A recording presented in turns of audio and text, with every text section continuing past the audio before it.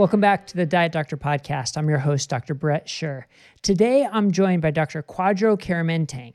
Now, he is a pretty remarkable guy. He's an ICU, an intensive care unit doctor in Ottawa, Canada.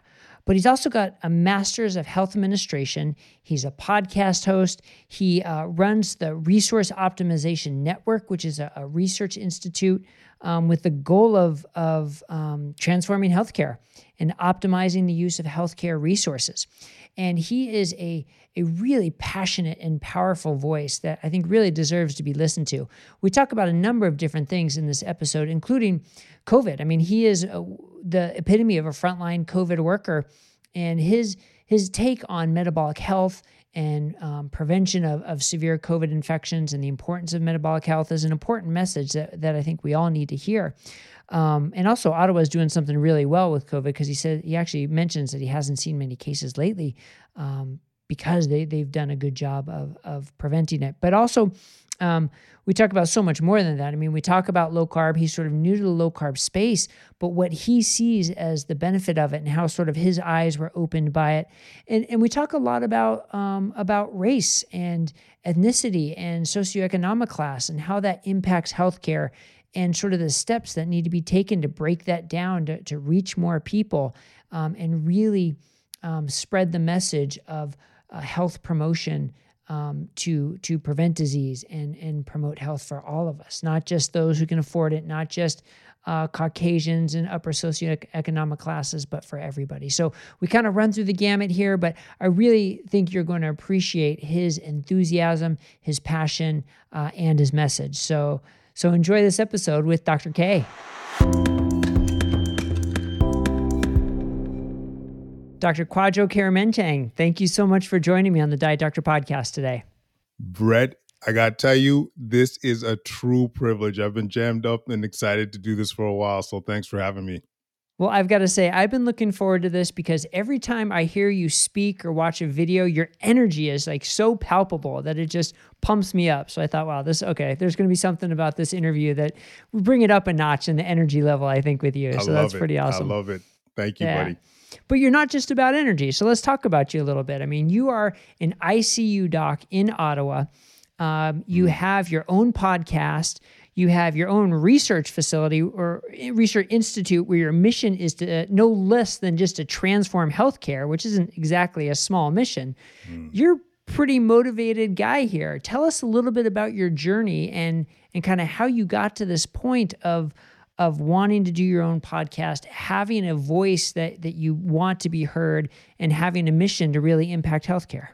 Oh, great question. Thanks for that, Brett. Honestly, it came fairly early in my career where you would see how inefficient our healthcare system was and the deficits in the healthcare system. And I give this quick story about a young trauma patient that was trached that was heavily reliant on getting chest physio to try and improve his oxygenation and so on. And we go into a long weekend and it's an era of cuts.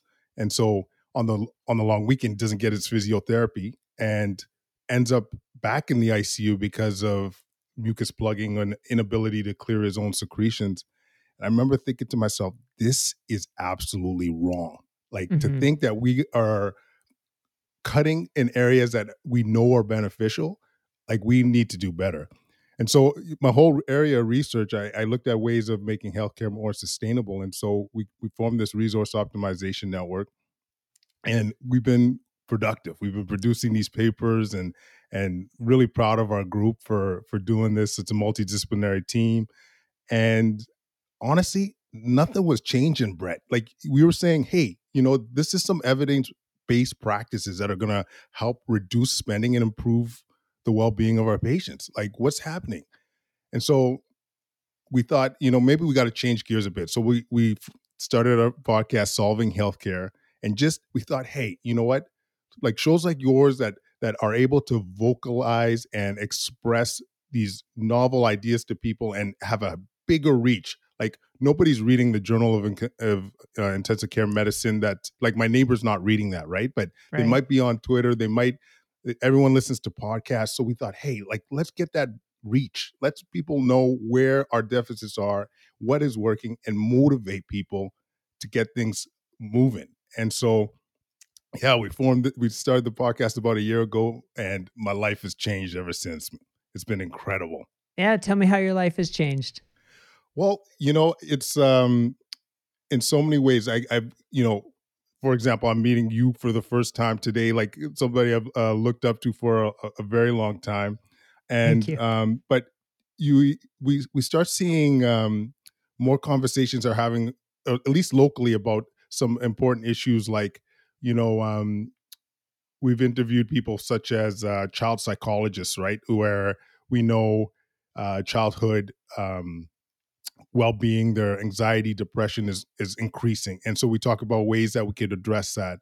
And through that, there's been some initiatives. We had a charity called Bridges Over Barriers that started, and it was clear to some of our listeners that if we were to invest in kids that are in need, like this would be a way of them getting past some of these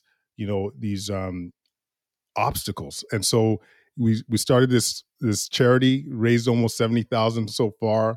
Great. That's one example.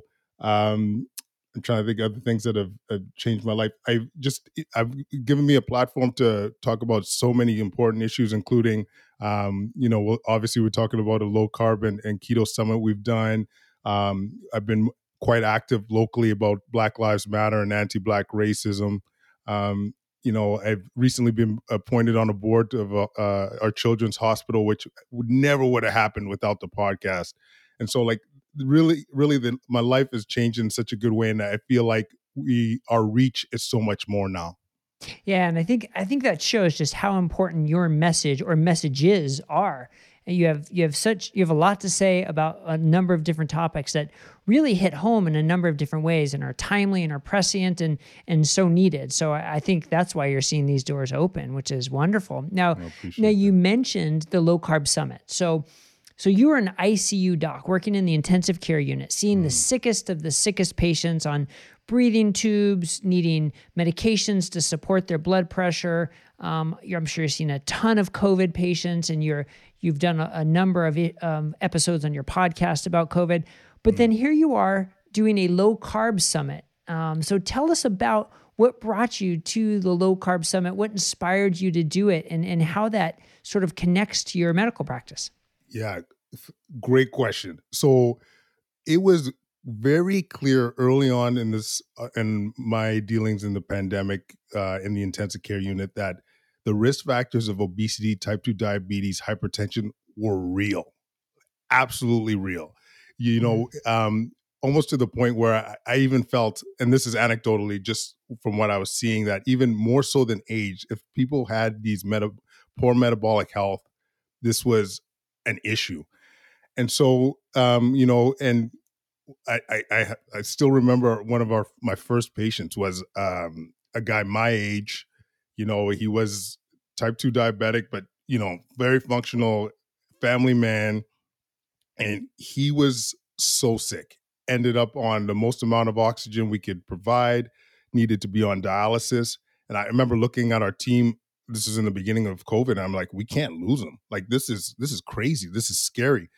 Mhm. And you go back weeks afterwards where things start to settle down, and you look at what brings people here, and it's the risk factors. And I remember talking to a colleague, and I'm saying, like, now that COVID locally in Ottawa, timestamp it, it's August 12th when we're doing this, or August 13th, when we're doing this interview, that there's very low incidence. Like, for example, in our ICU, I hadn't seen a case in over 3 months. Oh, wow. And yeah, exactly. And I'm telling myself, why are we not sending a message to the public that if we get healthier right now, you will can reduce your risk of getting sick from COVID-19? And and just to put some context in it, Brett, like, I'm new to the nutrition space. Like, I'm not low carb, I'm not keto, I fast. That's maybe I've been doing that for 2.5 years. And then I'm learning about this stuff. I'm learning from you guys. I had Ivor on the show, and I'm learning that you can reverse and keep in the context of this too. Like, I'm 15 years out of medical school, and this is new concepts to me. You could get people off their antihypertensives, their diabetic meds in weeks. And I Yeah. had no idea. People telling me this, I'm like, what? And so then you go and you look into this, and I'm like, this is an opportunity. Are you kidding? Like when, especially locally where COVID has settled down, like in terms of, sick patients coming into hospital or in the intensive care unit, I'm like, man, if this is a story, let's preach this. Let's get our patients healthier, metabolically sound, and we could do this in weeks. How is this not being screamed to the world? Yeah. And once again, I get paid when more patients I see, I get paid. I don't want to see sick patients. And this is such an easy, efficient way and sustainable way of getting people healthier.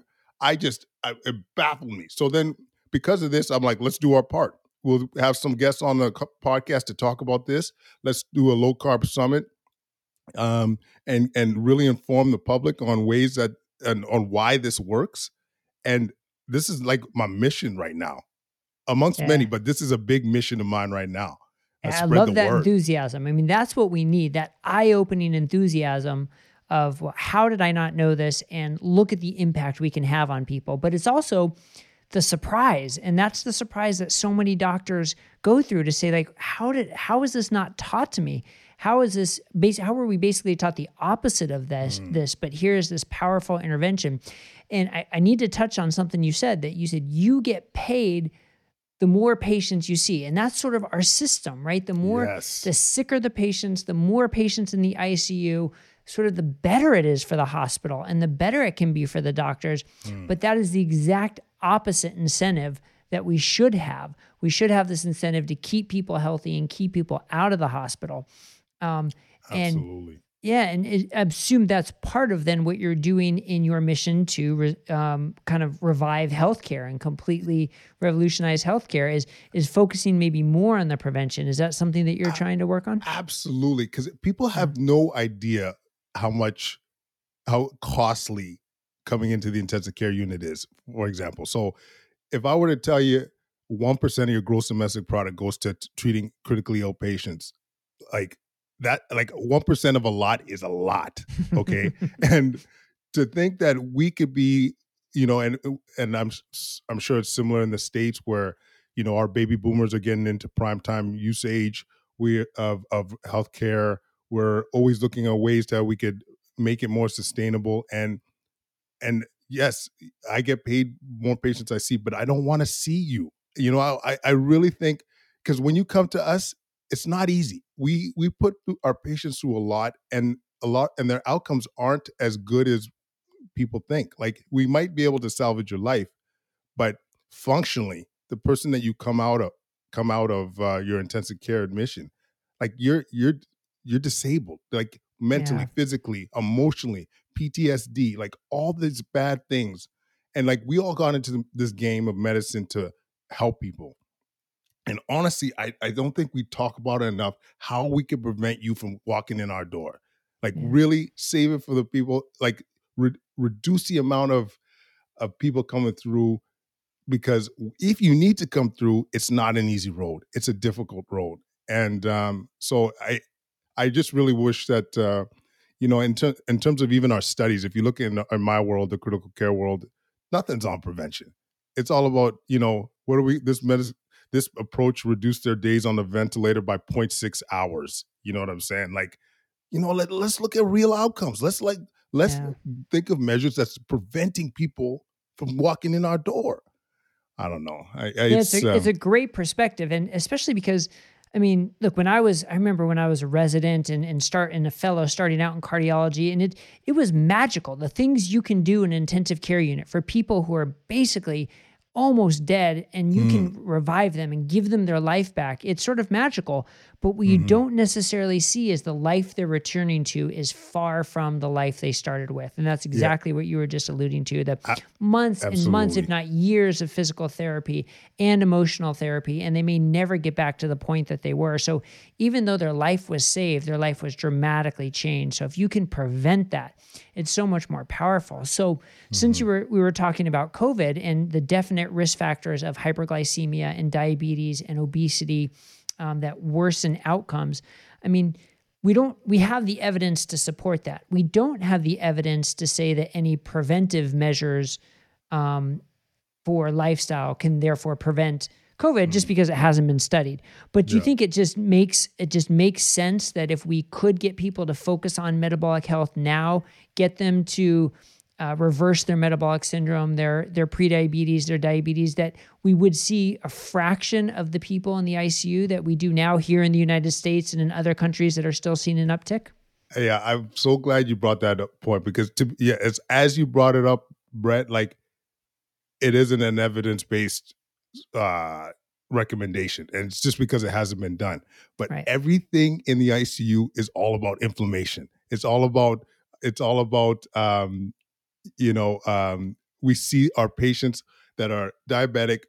Like, aside from COVID, you come in obese and diabetic, hypertensive, you do worse, period. Whether you have ARDS, which is acute respiratory distress syndrome of the inflammatory lung, if you have a severe infection like septic shock, all these are risk. You being metabolically poor all results in poor outcomes. So even if I'm wrong here about COVID, if we're all wrong about improving metabolic health, you are still preventing other diseases, cancer, heart disease, all these other things. So to me, the narrative, with COVID, there's so little downside to adding that as the part of the narrative. I don't see why we're not doing it.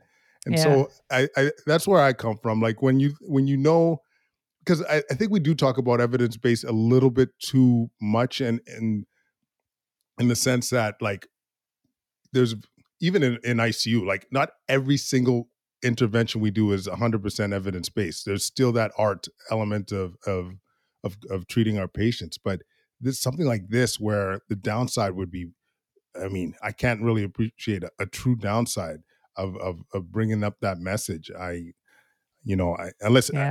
I don't know if you could think of a significant downside. I can't really, but I guess if someone was going to dramatically try and change their lifestyle and start fasting and start a keto diet, like when they are acutely infected, you could say maybe that's too many changes going on in your body at once and too much stress at once. But to do it from a preventive standpoint, when you're well, to say, put myself in better condition if I do get this infection, or get in a car accident, or get septic shock, or have open heart surgery, or whatever the case may be, if I can get rid of my metabolic syndrome and lose 30 pounds and improve my diabetes, my type 2 diabetes, and obviously you are in a better condition. And there's plenty of literature of people who are in the hospital, especially like after cardiac surgery, and they do better when their blood sugar is under control. So everybody who comes out of the operating room after heart surgery is put on insulin of some sort to control their blood sugar, but they're also getting maybe IV fluids with sugar in it, basically what we call D5W, or they're getting enteral feeding, where they're not eating yet, but they have a tube put in and they're getting sort of a high carbohydrate type feeding. So it's like we're driving their blood sugar up only to give them insulin to bring it down. So I guess my point of bringing this up is there a better way potentially, and can patients sort of be their own advocates? Like, could someone come in and say, hey, I don't want sugar in my IV fluids because I'm low carb and I burn fat for fuel. And if someone said that in the hospital, would the surgeon or the ICU doctor sort of look at them sideways and say, what are you talking about? Don't tell me how to do my job. Like, what do you think about that whole concept of a low carb patient sort of advocating that way for themselves? I love that question. So to start with, in terms of what we're giving our patients. So once again, I'm new to the nutrition space. And when I looked at some of the stuff that we're giving, like, so enteral feeds, so feeds that are from a tube going into the stomach, as you put, a lot of glucose, a lot of seed oil in there. And like I said earlier, everything is inflamed in the ICU. You're there because of inflammation. So I find it actually quite eye-opening when you look at the content of what we're giving our patients.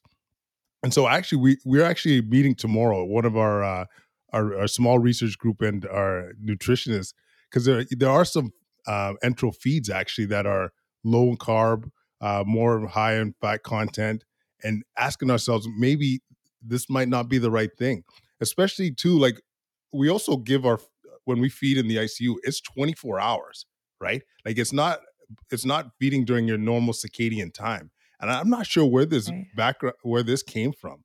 And this is a place where delirium is high, poor sleep is high, and it might be one of those things like medicine's slow to adapt. Like it might be one of those things that this is the way we've done it, so this is the way we're doing it. And so, like getting to your question of if a patient were to ask me like I'm fat adaptive, like why are you giving me this? Is there other approaches? For me, I'll tell you this much. Most docs are going to be looking at you like you're sideways, like something's wrong with you, right? This is not, they're not, most docs aren't attuned to this.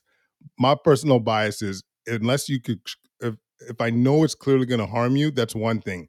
If I don't think it's going to harm you and we can mutually agree that we're on uncharted waters, I'm okay, and I, I don't know how much options you truly have with when you're in the intensive care unit, but I do think personally, you're coming to the hospital, especially you had your operation, your post op, you're relatively improving, and you ask yourself, do I really need to eat what's on this tray, or I can't see why you shouldn't do that.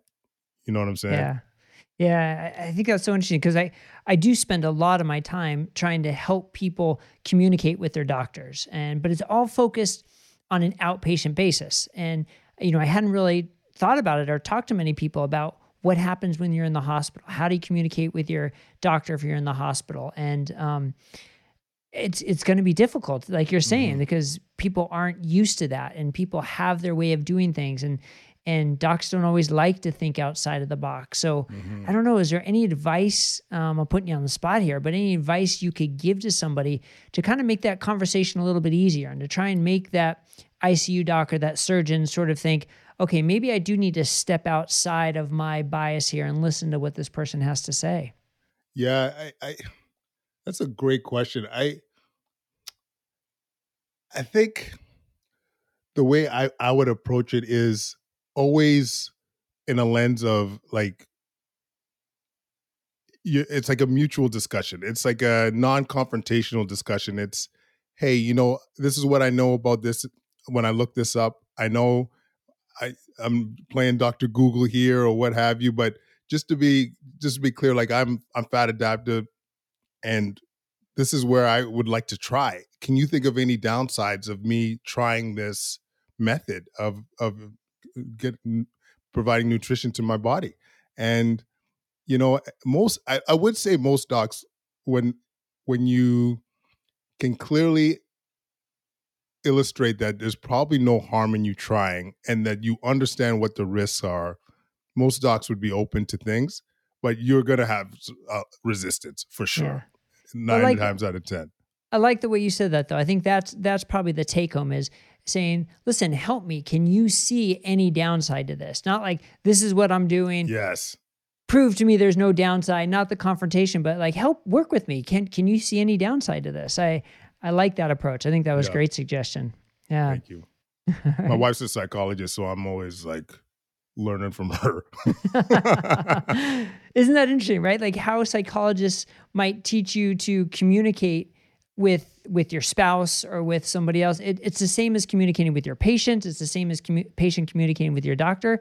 It's just humans communicating with humans. So it's I all about can't. how you phrase it. Oh my god, I can't count how many times I've learned from her, and it's it literally affect how I communicate with patients. Like when they're frustrated, and to one of the key things is to like really bring up the emotions. This is one thing that Kathy, shout out to my wife, really has helped me in terms of dealing with patients, because I also do palliative care too.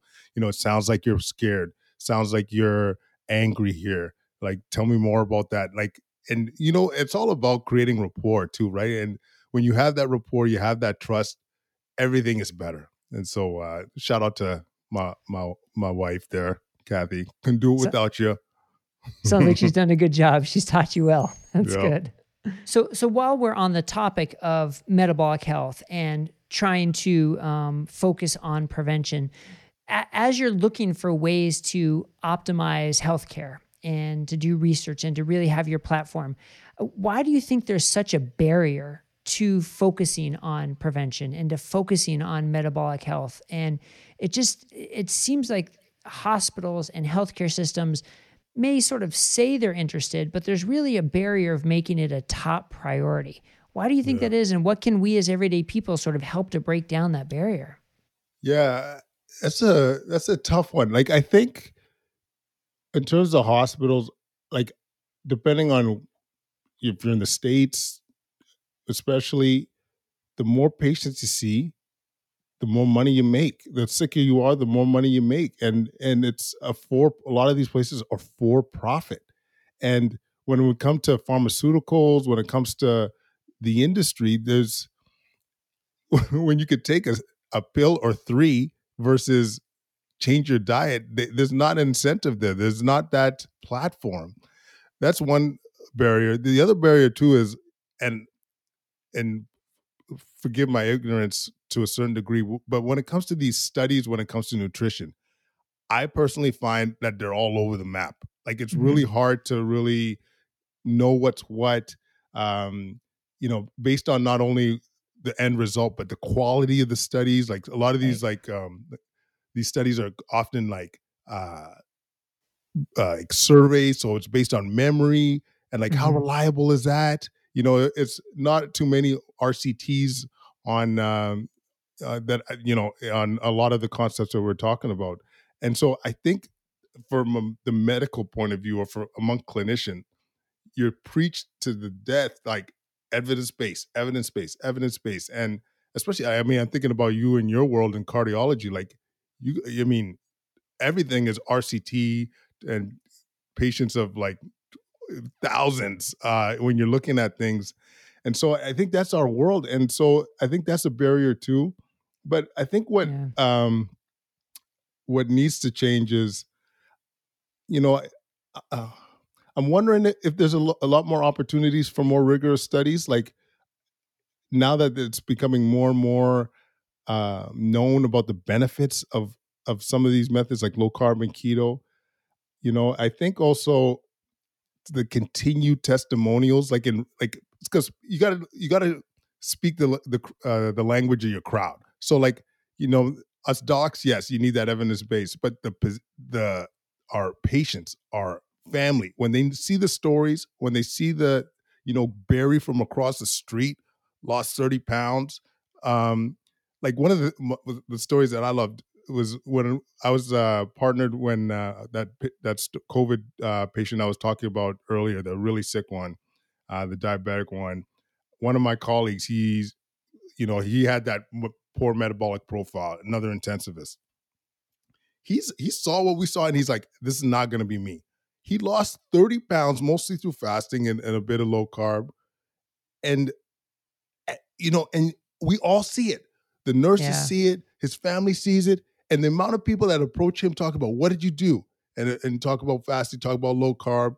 And that was just such a beautiful trigger to start the dialogue and people to see it. I actually put him on the show just to say, like, hey guys, this is a guy that took it seriously, and now he's improved his metabolic profile significantly. And so, depending on your crowd, testimonials, and I do wonder if there's an opportunity still to do more rigorous research in terms of low carb and keto. But I'm still learning. I'm still trying to get my head around some of the studies.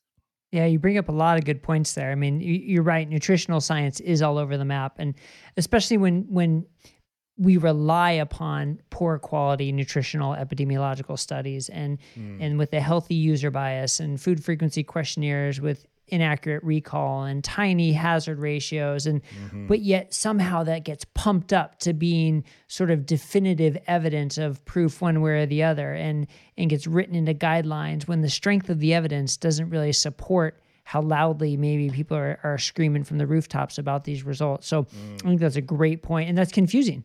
That definitely is confusing. But then I love how you brought that back to leading by example. That doctor was leading by example, taking charge of himself, and other people take notice. Because let's be honest, like doctors, when it comes to health, doctors are in a leadership position, whether you want to be or not. How we live our lives personally, how we represent our health personally is noticed by patients, is noticed by others. And Absolutely. Like, yeah, how like, ironic is it when you're getting a diet advice from the 250-pound hmm, family doc? You know what I mean? It's like, oh, you should be losing weight. I'm like, what? yeah, Like, like, and you're giving me advice right now? And the beautiful thing about when us clinicians, leaders, are doing this stuff, like we're not, the beautiful thing about being in this position is so many people, like we're under the lens of so many people, our patients, our family, our colleagues, they all are seeing what's happening, and that's motivation for a lot of people. And right, so I do, I mean, I won't lie to you, like a lot of the stuff that we're doing is motivated to get our healthcare team healthier. Like none of us want to get sick from COVID. None of us want to, we saw what has happened in New York and Italy. And, when I got a colleague that's saying, hey, I heard you're doing this summit, I'm sitting down and telling them why and trying to get in their ear and say what the benefits are and why we all collectively, especially as healthcare providers, could be an example and protecting ourselves. right.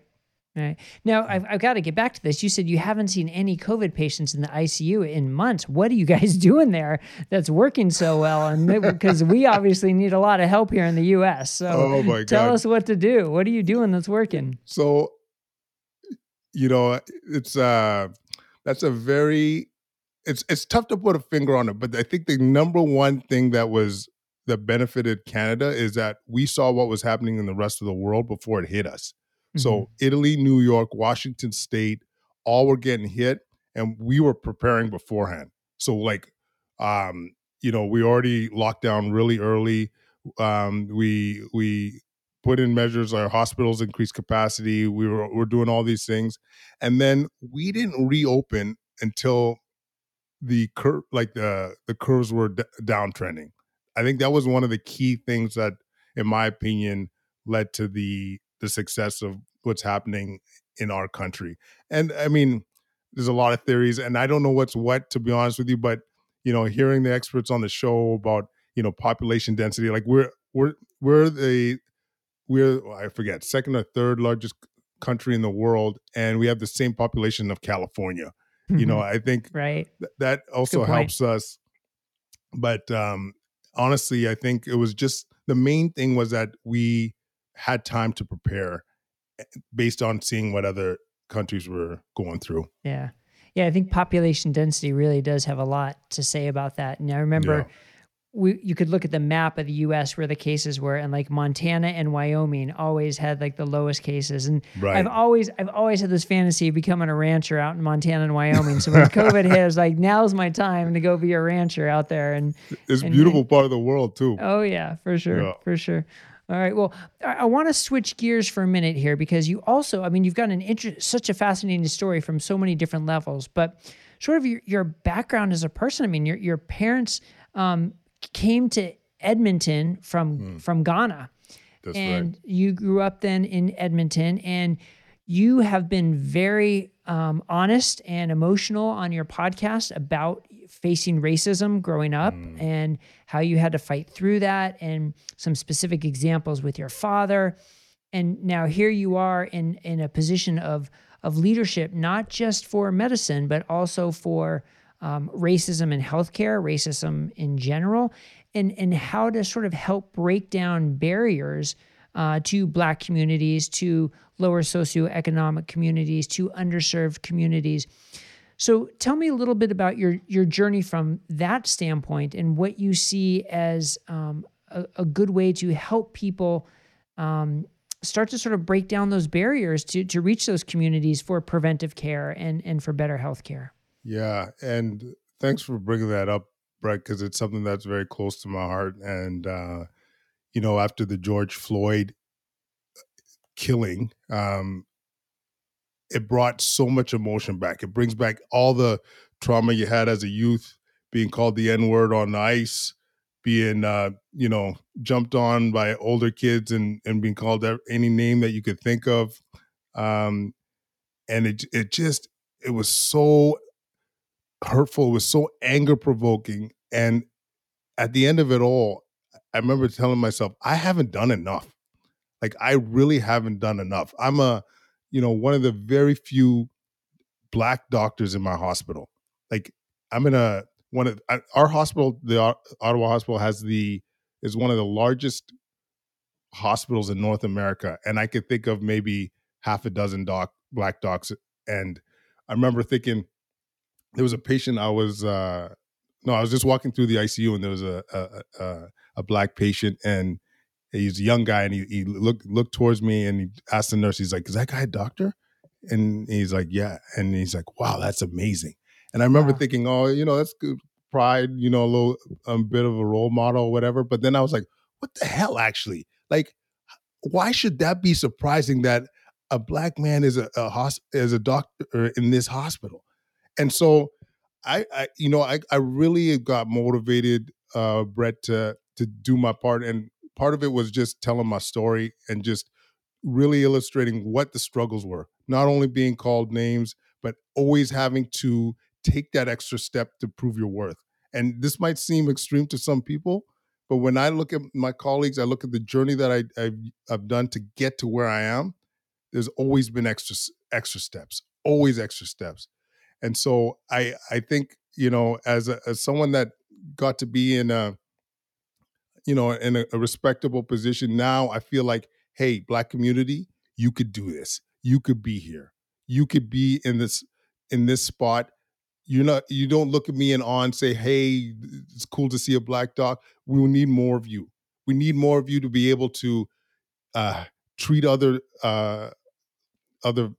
Black patients and to have that better understanding of what it's like for them, because we know that whether it's COVID, whether it's other illnesses, as a minority, often the outcomes could be worse. And so to have that understanding, to have that advocacy, I just felt like there's a huge responsibility. And so now we started a mentorship program for Black youth, which I'm really proud of. And anytime I have a chance to speak on it, I would always try and take up the opportunity, and just to let our youth know that you can do this. And one of the key messages too is the hustle is not easy.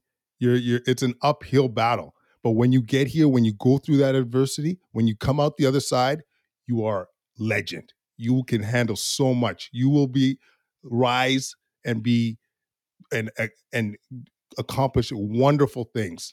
And I think of that when I think of my boys. I think of that when I see other Black youth. And now I just feel like it's a responsibility. Because honestly, Brett, this sounds, to a certain degree, it might sound a bit extreme, but so many years you're just on survival mode. Like, you're just really on survival mode. You're trying to get through residency. You're trying to get through fellowship. You're trying to prove your worth when you're a new staff doc. But now is my time, and collectively it's our time to really represent and be that advocate. Yeah, that's a wonderful answer, and really hits on a lot of different topics. I mean, you could think of whether it's business or whether it's medicine, sort of the more you have to overcome to succeed, kind of the more skills you have when you get there. And not just skills of, how to put in an endotracheal tube or how to start an IV, but skills, how to survive in the world and how to interact with other people and how to rise above it. And those are such important lessons. And you can sense your motivation and your passion for teaching people that. And when it comes to helping people lead healthier lives, so they don't end up with diabetes, so they don't end up with metabolic syndrome and end up with the ICU with COVID or a severe infection, and trying to impact their lives. There are so many barriers when somebody is in an underserved area and lower socioeconomic class. And, if we're talking about eating your grass-fed meat and your organic vegetables and your organic cauliflower with your pasture-raised eggs, like, that message is that's just going to go right over their heads, because they're thinking, so many people are thinking, where's my next meal? Is it going to be a bag of potato chips, or is it going to be at the local drive-in? sometimes it can be sort of just too intimidating. Like, where do you even start when you're in survival mode? Where do you even start to help people start to prioritize their health and their nutrition? Like, what kind of advice can you think of to give people to start with? Honestly, when you're in that situation, it's all about basic needs. It's like, I know we're different countries that have different philosophies in terms of, uh, level of socialization, but when Yeah. you don't have a house, a reliable income, you live in a poor uh in a poor environment, you got to grab whatever you could grab. So I think the first and most and important thing is to be able to have and provide through whatever means the basics: housing, knowing that you will have some form of income that you could not have to eat that bag of chips or whatever that's coming through the door. I think that's important. And honestly, I don't mean to skirt the question a bit, but when to answer your question directly, I don't know if that's where the focus should be. Like when it comes to nutrition, like I'm all about efficiency. I'm always all about like where we get the biggest bang for your buck. And I think when we think of people that are marginalized and are struggling to that extent, like I think what they're eating is a bit too, it will go under deaf ears. But people that are actually have the means, who are still eating the processed foods, that are still eating the fast food, that aren't getting out exercising, this is the market to me. Yeah. But I do hear what you're saying, like, because they are obviously at risk too. But I think there's just so much. There's so many issues there before talking about the specific type of food, before getting there. So sorry, I'm not Yeah. answering that directly, but No, that makes sense. honest That makes answer. sense. If you're talking about like a teenager in that setting who's in basically survival mode, but then that teenager becomes the 25-year-old or the 30-year-old with the job, with the income, but they never got out of their old habits. Like, Oh, that's I the got you. time to intervene. It sounds like, from what you're saying, like that would be the better time That would be to try and address that. absolutely, and a lot of that too is like you. I always think about, who do these kids look up to? Look at who, like, role models that are being examples for advocating for adequate nutrition, advocating for being active. Like those are very formative years. You bring up a good point, actually, to be able to provide that information during those years, knowing that, like, I'm thinking of like a 15-year-old athlete, future hockey player, future basketball player, and some of these role models are saying that this is why I eat the way I eat. They're not going to forget that. Like, Yeah. my kids, that they see, I know it's mostly American fans, but Connor McDavid, number one hockey player around. If he's saying, yeah, this is the reason why I'm eating low carb, the boys are jumping on that train. Sure. That's a Yeah. great point. Yeah, influencers like that, and people who the people look up to, and if they're promoting taking care of yourselves in certain ways, people are going to notice. And here in the U.S., it's like LeBron James. What Yeah, he says is gospel, right? So, um, who is that hockey player absolutely. again? I'm not Connor McDavid. Connor Yeah, McDavid. All right, I got yeah, to look him up. he's a legend. Got to Yeah. educate myself in hockey. By the way, I like the Oilers flyer in the background there. Yeah, you You're better believe it. But I hate to say it, they're out of the playoffs now, but we're diehard in this house. Yeah, kind of crazy to see hockey going on in August, and with COVID. At least they're trying and they're getting it done, I guess. Yeah, the MLB is making me nervous, though. I don't know if you're a baseball fan, but Oh yeah, uh, Padres all the way. Come on. yeah, But that's fair but yeah, enough. the teams having to, so many teams with like what, 14, 15, 16 positive tests in one team, and then having to shut down their games. And I don't think the season's going to last personally, but I sure hope it does. It's nice to Yeah, have something, just a distraction. There's so much bad news, especially here in the US. There's so much bad news. And that's sort of, to me, that's the power of sports, to get your mind away from the bad news and get it on human achievements. And, yeah, we can still argue that athletes are paid too much money and they're put on too high of a pedestal, when it should be people like you, and it should be teachers, and it should be public servants. And, but there's something to be said for entertainment and taking your mind off of things, and sports really plays that role. I've been loving it. I hate I don't know if that's politically correct to say it, but I've been loving the distraction personally. It's been so refreshing. If you think about all that we've gone through in the last few months, like it's been a beautiful thing to see. Yeah, if we ever need one big, huge pick me up as a world, and certainly as a country, now's the time. Yeah. But it seems like there's such an opportunity to impact people's lives, especially when they're in underserved communities. But there's so many barriers in the way. So I mean, we need voices like yours, and we need role models like you to help lead the way. And that's why I think it's so great what you're doing with your podcast and with your research institute and with your job as a physician, and just getting your message out there and sharing your energy and your passion. And it may not be here's what you have to do, A, B, C, and D, and it all gets done. It's not that easy. If it was, we would have done it. But it starts with people like you and energy like yours. So thank you for doing that. Brett, I really appreciate the kind words. And I got to tell you, what you're doing too, my friend, like getting the word out in a very clear, succinct message, it's powerful. And I really commend you for continuing to push this agenda. And I know deep down these conversations are going to impact. And I honestly, I always have a bit of urgency when it comes to this, because I honestly, deep down, I think this will impact lives. I really do think that people will benefit from improving their metabolic health, whatever form, low carb, fasting, keto, I don't care. But the fact that they're having these opportunities through these conversations, through these podcasts, through this platform, I think you're doing a world of good. And I gotta tell you, you got a good interview flow too, buddy. As a podcaster, you notice these things, but you got a good interview game, my friend. Well, I appreciate that. Look, I mean, I always say it's the guest. If you're having a great conversation, I don't want these to stop. I just want the conversation to keep going. And the thing I've enjoyed most about being a podcast host is just being to have these amazing conversations with amazing people. So thank you for taking the time to come on today. And I know you're in a lot of different things. So you've got your podcast, you're on Twitter, you've got a website. Where would you direct people to go to kind of hear more about you and hear what you're doing? Thanks for asking, buddy. So solvinghealthcare.ca, you'll find everything. Our most recent online summit is Solving Healthcare /low carb.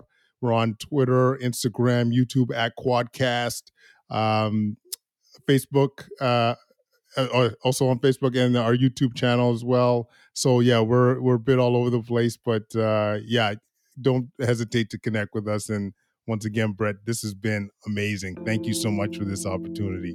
All right, my pleasure, Dr. Quadro. Thank you very much, and keep up the great work. You too.